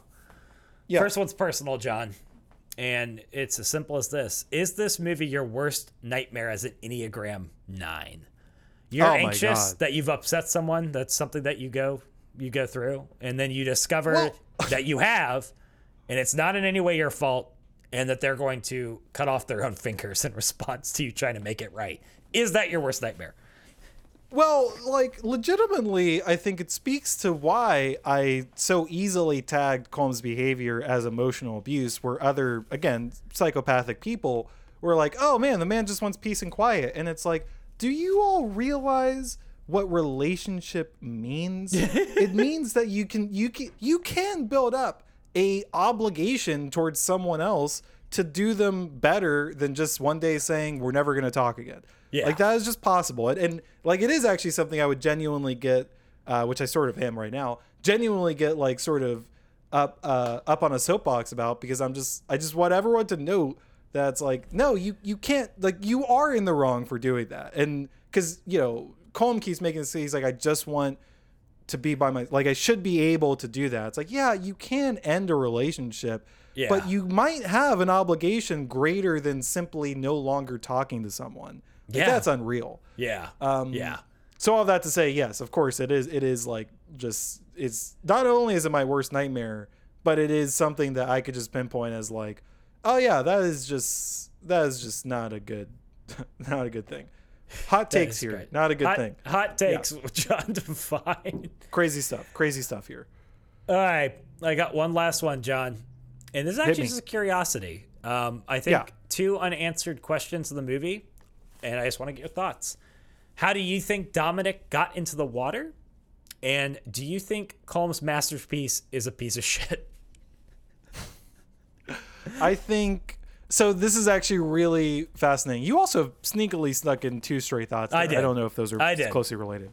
We didn't mention, by the way, the incredible visual storytelling little turn of, at the beginning of the movie, Dominic is actually introduced by holding up the little thing and being like, what is this? Like, what? I found this thing. Like, what do you think it's for? And of course, at the end of the movie, we see, I don't know if that's his main purpose, but at least one purpose would be to fish a body out of the water. Yeah. And of course, since it's Dominic, there's some narrative resonance there. I'm inclined, I think Dominic, I think with Dominic, it's almost impossible purposefully. Yeah. Like, you couldn't even make a guess. I would say, like, yeah, we just don't get enough about the character to even know, like, if there's an intentional side of it or not. And I actually would even go further and say like the unknowableness of it is also part of the point. There's something arbitrary about it. Yeah. And again, it almost gets back to the horror side of it too, that it's so just sitting there and you just can't do anything about it. The music one is a lot funnier of a thing to discuss because I've seen different takes. I was surprised to see a lot of people say that like he had, again, I guess I'm just a Colm hater. I was surprised to see certain people be like, oh, like, you know, he makes this beautiful music and he wants to write it. Now, I will say that was more controversial takes because most of the responses to that was like, I thought the point was specifically that he made not very good music. And what I do think is like actually intentional. I think the movie doesn't really have a say one way or the other on that. What is intentional is that whether or not it's good music or not, it's certainly not interesting music. It's certainly not, because I think we didn't even talk about this, but like I think the first moment that I knew that he was being placed as not a virtuous protagonist, like that he didn't really have a leg to stand on, is when he compares his situation to Mozart. Yeah. And and you know, actually, Mike, you were saying earlier, I'm worried about if aspects of this movie go over people's heads. I do wonder if everyone picks up on how absolutely unreal that comparison is. It would be genuinely like Mike saying at the age of 50, hey, you know, I need to focus on my basketball. You think about Michael Jordan. People will remember Michael Jordan. So there's a value to me paying attention to my basketball life. And of course, every one of us would look at you and say, you do realize how far the gap is between you and Michael Jordan, right?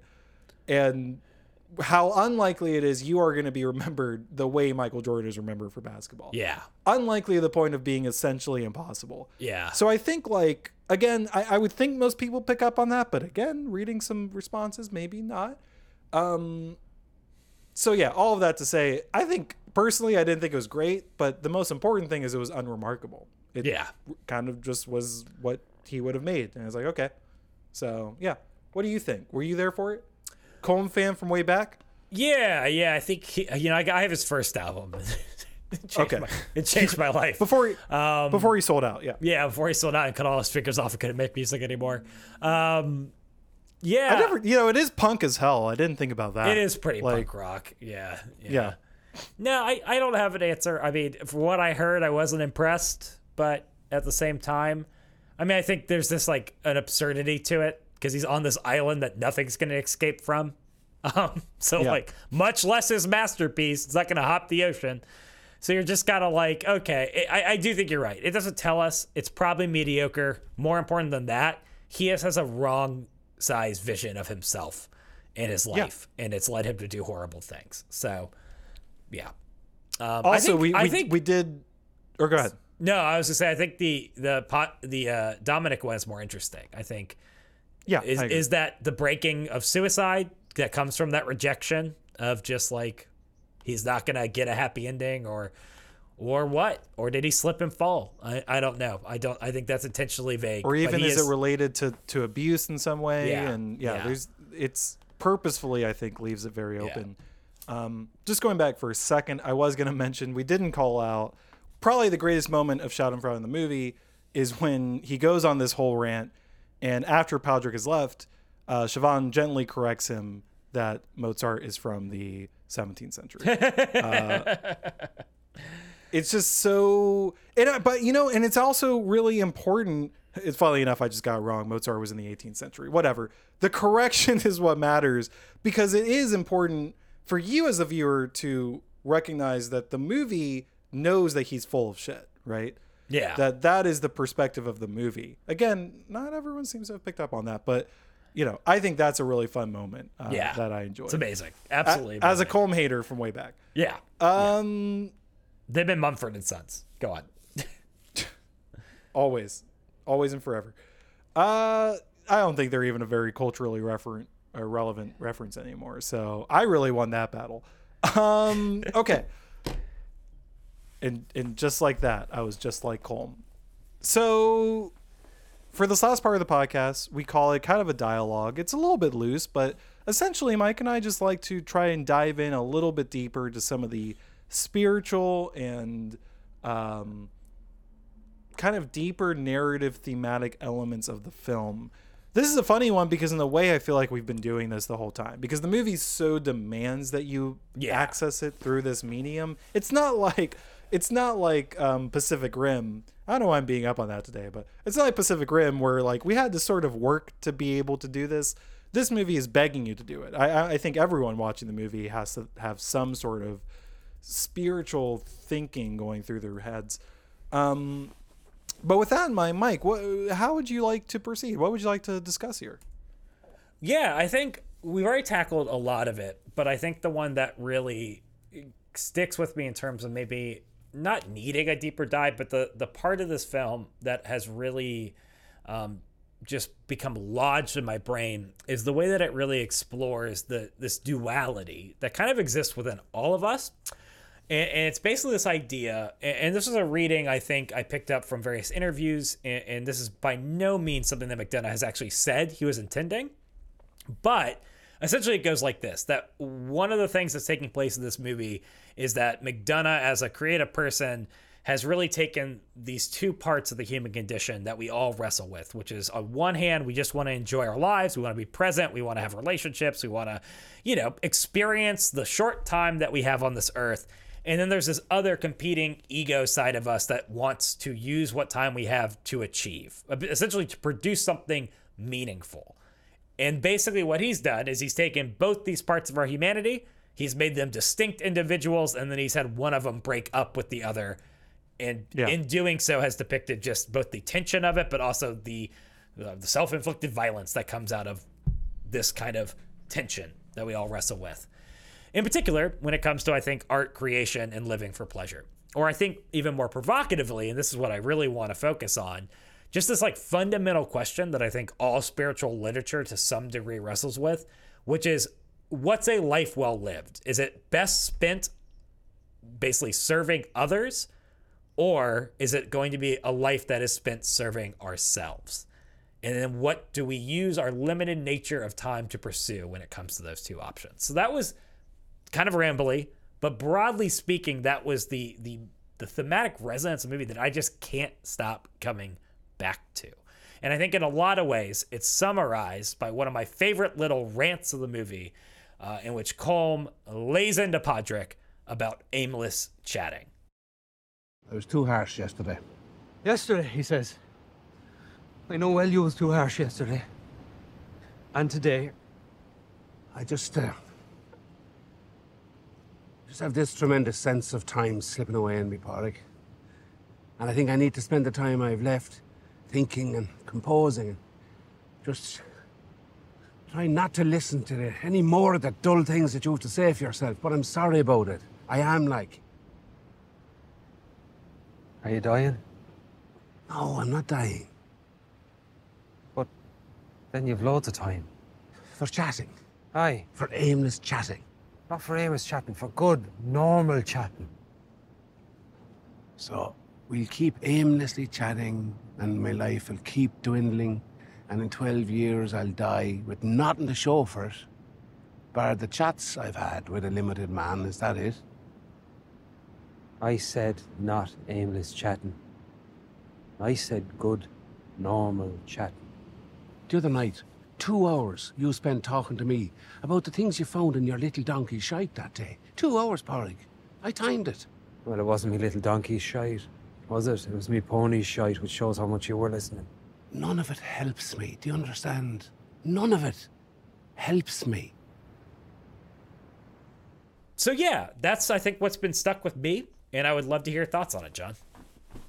I mean, I think that speech is so... It's I want to say it's almost halfway through the movie, and it is so important, partially because it's the first time that Pádraig has really stood up for his perspective in this entire sort of disagreement.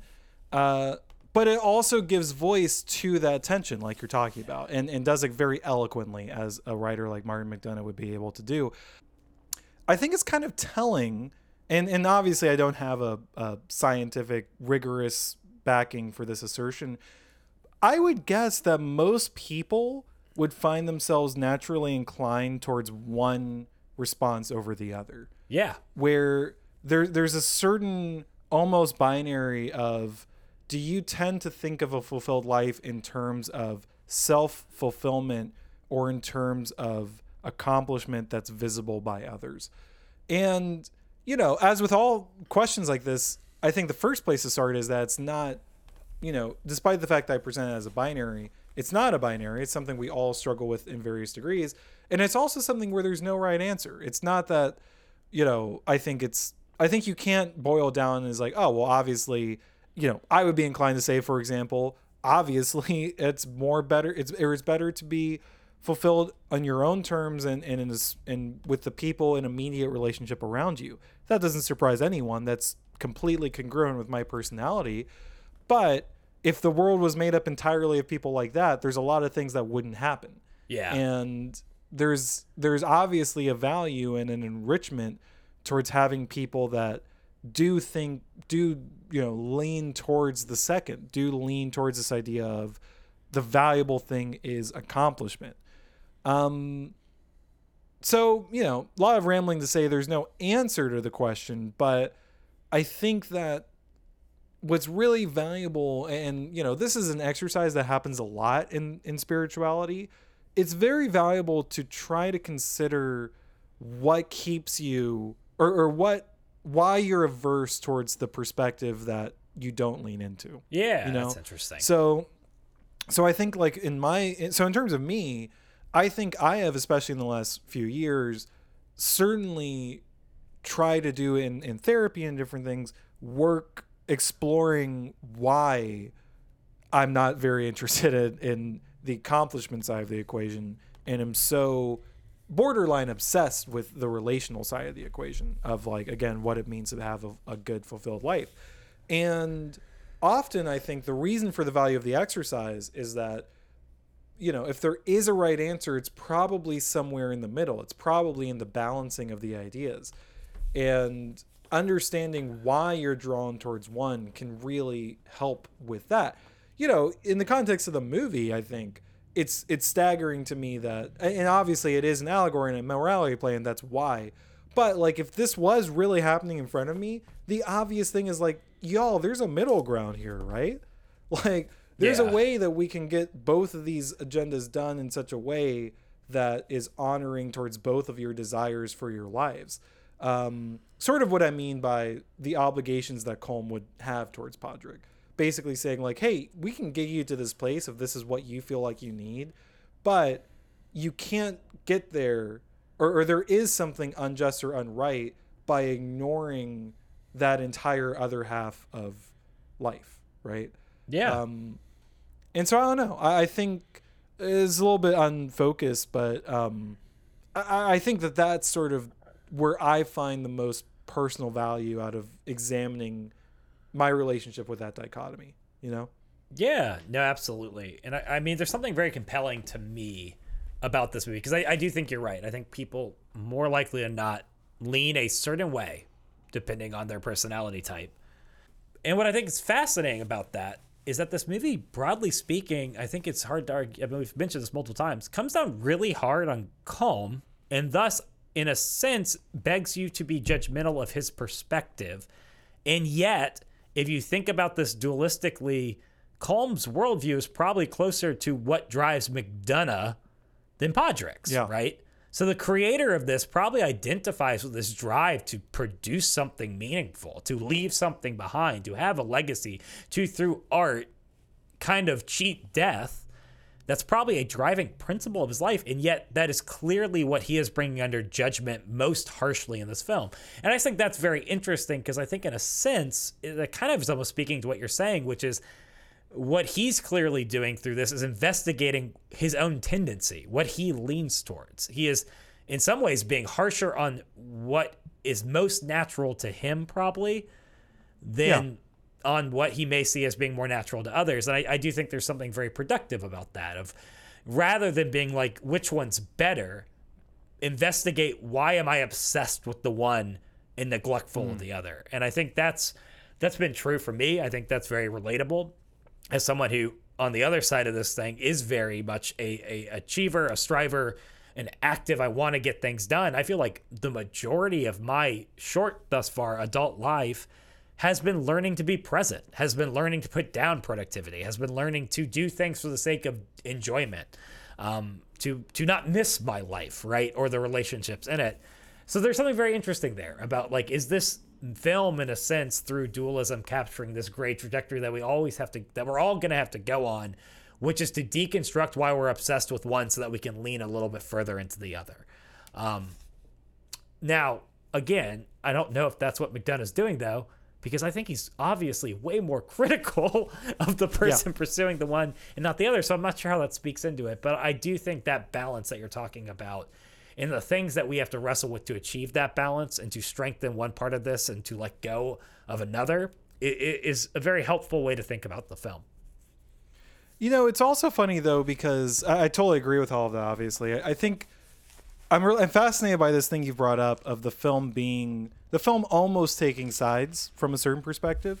I think the ending sort of belies that because it you know, there's something important about Podrick's transformation. And really the question, I think, with his transformation is this who he was the whole time? Was this always sitting here, this rage, this desire to forcefully right the world when I find it wrong? And up to then, he just hadn't found anything wrong enough to have to do that. But that's kind of a tangent.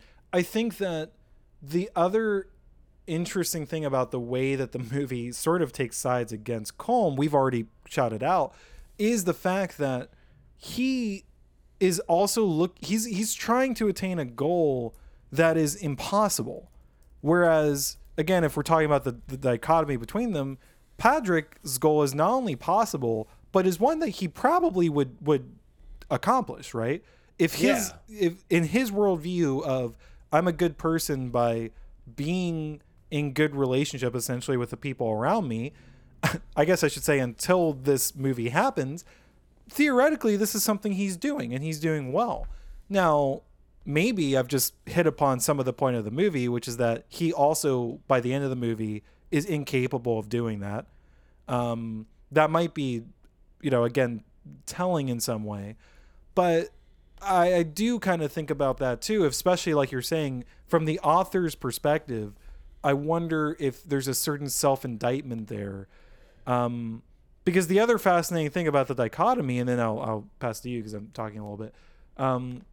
The other fascinating thing about the dichotomy is the unrealisticness and the pridefulness of the one versus the other, right? That if you think about it in the nature of, again, self-fulfillment, living in the present, focusing on relationships, that is something that is so tangible to everyone and to all human experience. And the first one, while perhaps there's a nobility to the idea of making an achievement that will stand, I think the other lesson of spirituality over and over again is the impossibility of it. Yeah. You know, you think about Ozymandias, you think about, and we have, and you know, a rich trove of literature that points this out. Yeah. That there's, you know, all things fade eventually, and all names stop being spoken. And so, you know, there's a futility to the first one that, from a spiritual side, I think the exciting thing about the living in the present is that you basically bypass the question. Yeah. You're just like, in a sense, it's sort of like I don't have to worry about the endless march of time because I'm not engaged with a race against that. Yeah. I'm not trying to beat that because I can't. Yeah. So I don't know. Again, I don't know exactly where you go from that, but I think in a sense, and maybe this is something to conclude on, but I think that's it. I mean, that's the answer, quite frankly. If I can, we found it. We solved the problem. That's the meaning of life. Hey, let's just wrap up shop. You know, I'm just kidding. But what's really funny is, as I heard you lay that out, what it really did was lead me to reassess Podrick, because I think what's so interesting is that maybe Podrick isn't the example of just living in the present, because what is fascinating about this movie is that neither of these people's peace can exist without the control, or at least the agreement, of people outside of themselves or circumstance outside of themselves. Like Colm, his achievement of peace or happiness or meaning or fulfillment will only come if he's remembered. But what's interesting about Podrick is that his only comes from people liking him. And not only people, but the people he wants to like him, liking him. It's still not something about a posture within himself. It's not something within himself. It's all, there's still something, his peace and his meaning is going to come in basically, or necessitates the agreement and the active participation of things outside of himself. And thus, it's not actually maybe at a role either. Maybe it's not being present. Maybe he's actually just showing a different form of what Buddhists would call attachment that is equally as healthy as Colm's and equally as outside of his control and as equally as needing to be shredded as Colm's, even if it's more subtle. So maybe the third way that we're looking for is not only a space between them, but a space of internal peace in existence and living out from ourselves in the present moment that neither of them truly embody at all. Now, by that metric, how would you feel about the assertion that the quote unquote center present balance of the movie is being presented by Sheovan, by his sister? That's fascinating. I think because if you think about it, she embodies both. She kind of embodies both. She's true to her relationships, but she also isn't letting attachment dictate how she lives her life and how she finds self-fulfillment. I think like the key part of that is that she does go away to the job, but she invites Podrick with her, and it's Podrick who doesn't go because he's too attached to. I need the relationships I formed here to work, right? Yeah. Or at least, I guess maybe arguably by the end of the movie, it's more that I need vengeance for the ways that the relationships here haven't worked. Either way, he's holding on where she has both let go, but again, not like Colm, letting go in such a way that you're dishonoring the presence and the relationships of your life, but is still doing justice to those, I guess, and doing honor to that. It's an interesting idea.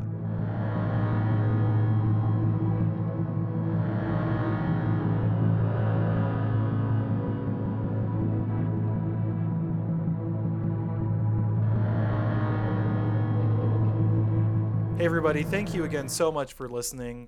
We've had a lot of fun today. Have we had fun today, Mike? Yeah, I am 5 fingers short of a good time. Cool. We do have a final question we've each prepared for each other. I did want to note, on the next episode, we are going to be discussing Minority Report, the 2002 sci-fi action film directed by Steven Spielberg and starring Tom Cruise. Woo! You a big Minority Report guy, Mike? I'm as a person who wants to restructure this podcast around removing body parts, like when the eyes get popped out in that movie. So we got a real theme. I didn't think this about podcast that. about Colin Farrell and cutting off body parts. The funny thing is, I can think of at least 3 movies that hit the criteria, which is surprising. I wouldn't have thought that he's got a thing going for him, you know? Yeah, man. Awesome. Well, we do have a final question we've each prepared for you. I'm gonna get this out of the way because, like, whatever. This is the obvious one. Yeah. I thought about this for all of 10 seconds. Yep. Mike, have you ever been in a position where you would conceivably trade a finger to never have to talk to a particular person again? That's not where I thought you were going with that, but that is That's not where you thought I was going with that? That seemed obvious to me. Oh, I thought of that while watching the movie. John, you and I we've actually talked about this on multiple questions on this podcast. There are staff meetings that I would cut off a finger to get out of. I mean, there are so many conversations that I would remove body parts to not be in anymore. Yes. It does feel like cheating if you bring in like workplace, right? Because it's like everyone knows. I mean, but then again, you're totally right. Dude, you don't understand. Okay, this is my flock. I love them, but as a pastor, I get roped into conversations that I'm immediately just like, oh God, no. Usually about politics and worldview. That I'm just like, I would cut off my hand right now to not be here anymore. Yeah, I think that's a little bit too real, but also correct. I'm not going to disagree with you. So, Jeez, we went to a dark place, but then again, I'm the one who asked the question. So who's really to blame? That's a good question. That's a good point. Yeah. Yeah, I got a. Oh, this is the question of our time. Are you ready for this, John? Yeah, hit me. You are ready? I think so. Are you sure? No. John, have you seen Not Avatar anymore. 2 yet?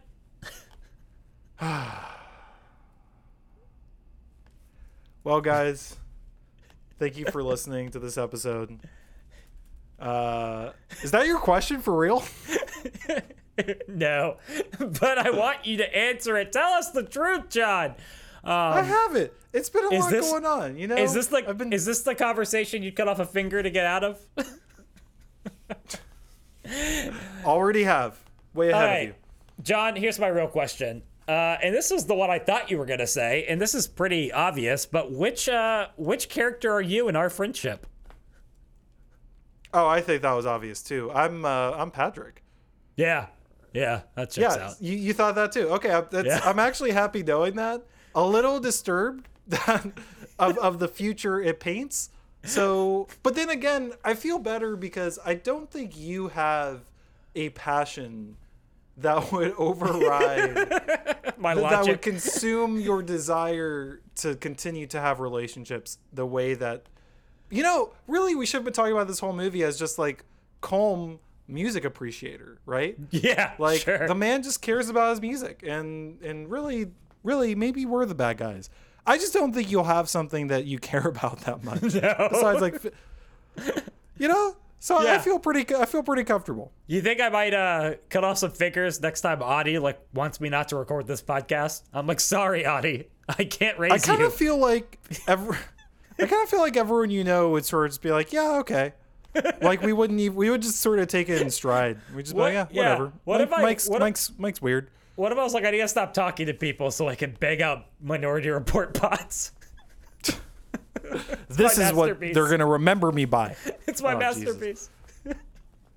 Any closing thoughts, Mike? No, I think that's a good one for me. I think we had it. Thank you all again so much for listening. We'll see you on the next episode, and take care until then. Bye, feckin' John.